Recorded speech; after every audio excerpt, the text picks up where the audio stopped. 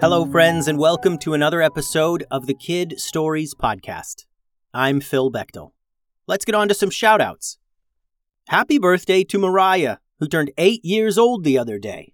Mariah, for your birthday, I hope you get a never-ending box of your favorite cereal and a new pet cat that cleans your room while you're at school and a wand that shoots fireballs and a big bucket of goofballs.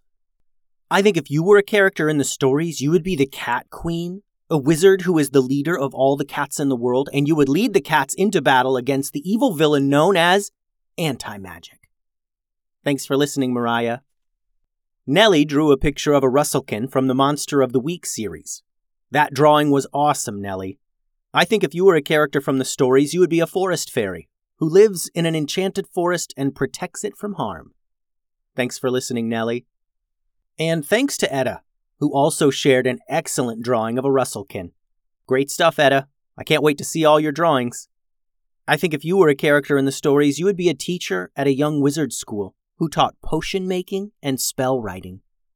Thanks for listening, Etta. Today's story kicks off a completely new series about a good friend of mine named Max Cribbs. Today's episode is titled Max and the Monkeys, Part 1. For about the 4,000th consecutive day, Max is woken from sleep by screeching monkeys. I really don't think I'll ever get used to this, said Max. Seriously, though, I know we live outside in the jungle, but could you ever use your inside voices? Max asked the monkeys. 6 monkeys, all a different species, all with their own personalities and quirks. Max fed his monkeys, even though they were more than capable of feeding themselves. He prepped his go-bag and looked out onto FloraPrime, the jungle planet he called home. As he took in the incredible view, Max said to himself, living in a treehouse sure does have its perks. Some of the monkeys noticed he was wearing his shoes and had his bag. Yes, I have to go to the city. Well, because I need stuff.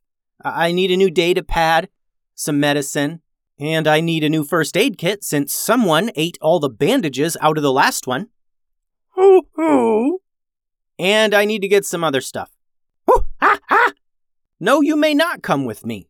I remember last time you all came to the city, you ended up eating random fruit from the market, and you wouldn't stop trying to ride every dog you saw. You can't just ride random dogs. Because it's a rule. How would you like it if random dogs just started riding on your back? I'm not hearing it. I'm going to the city alone, and that's that. You wait for me here. The monkeys wandered off to pout together in the treetops. Max slid down the thick vines to the jungle floor, where he started his jog to the city. Max had begun visiting the city more and more as he got older. Living in the treetops with monkeys was fun, but so was the endless technology for sale in the city. On his way to the city, as he waded through the thick, tall grass that waved in the wind over his head, he smelled something new. Not a jungle smell at all. It was an awful smell that made him wince, and something in the air made his eyes water. Max noticed thin lines of smoke trailing up from the forest that lay before him. He continued toward the smoke and the smell and stepped out of the thick grass into a clearing in the forest, a place where trees and bushes and plants of all kinds that had been there just yesterday were now completely gone. Machines chugged on the ground instead. Machines to cut down the trees and machines to dig into the soil. Max climbed up a tall tree nearby to get a better look. What he saw took his breath away.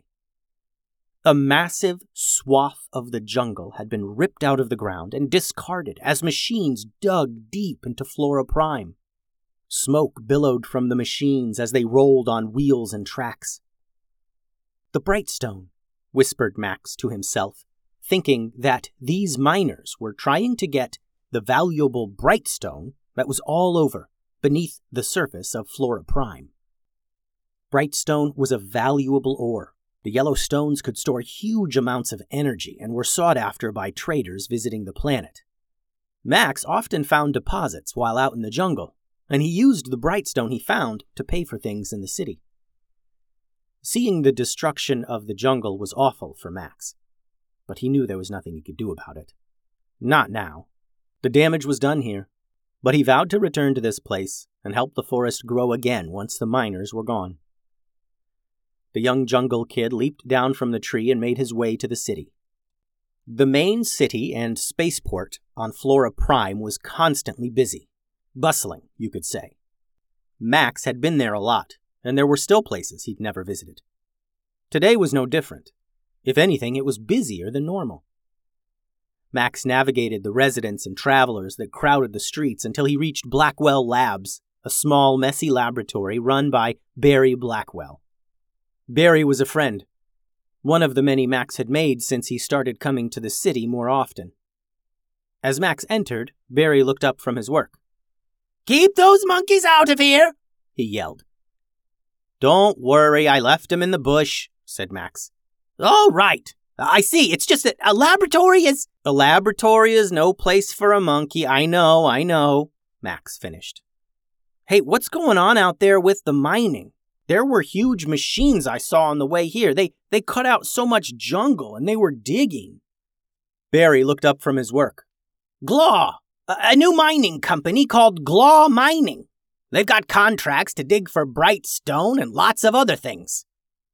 "Oh, do you think they'll be done soon?" asked Max. "How much of the jungle are they going to take?" "They're not taking the jungle," answered Professor Barry. "They're taking the bright stone and all the other valuable stuff underground. FloraPrime is full of valuable minerals and ore, you know. And they'll be done when they've taken what they want, I guess. We'll see." Max was disappointed at that answer. Professor Barry always had an answer for everything, it seemed. It irked Max that he didn't know when these miners would be gone. "All right, then," Max said. "Hey, also, do you have a data pad I can buy?" Barry looked over his glasses that hung down near the tip of his nose. "Over there," he said, pointing.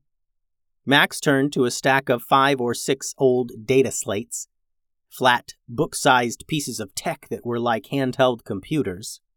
"Take whichever one you want," said Professor Blackwell. "I am clearing out my inventory." Max slid the top one off the stack.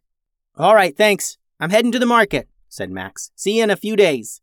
He visited the open-air market to get the rest of the things on his list, and then he left town, heading back to his treetop home. He knew the monkeys would be excited to see him. They rarely spent too long apart. Max walked a different path back home. He wanted to gather some brightstone, and maybe more so, he wanted to avoid walking near the machines again, the ones he saw earlier that had torn apart the jungle so badly. But before he reached the brightstone deposits, he smelled it again. The sharp, ugly smell of the machines. And again, Max followed the smell and the smoke, and he pushed aside the tall grass in front of him until he came to another opening. Another huge wound in the jungle, where the loud machines ripped apart the trees and dug deep trenches and holes into the ground. Max's heart sank, and he wondered just how many of these machines were on FloraPrime, and how much of the jungle they would tear apart before they left. He hurried back to his treehouse where, just as he suspected, his monkeys were all excited to see him. They went about their nightly routine, and as the suns of FloraPrime set in the distance, Max looked out over his jungle planet and hoped he had seen the last of the machines. The end. Thanks for listening, friends. The website is kidstoriespodcast.com. Send all your drawings and such to kidstoriespodcast@gmail.com. Adios.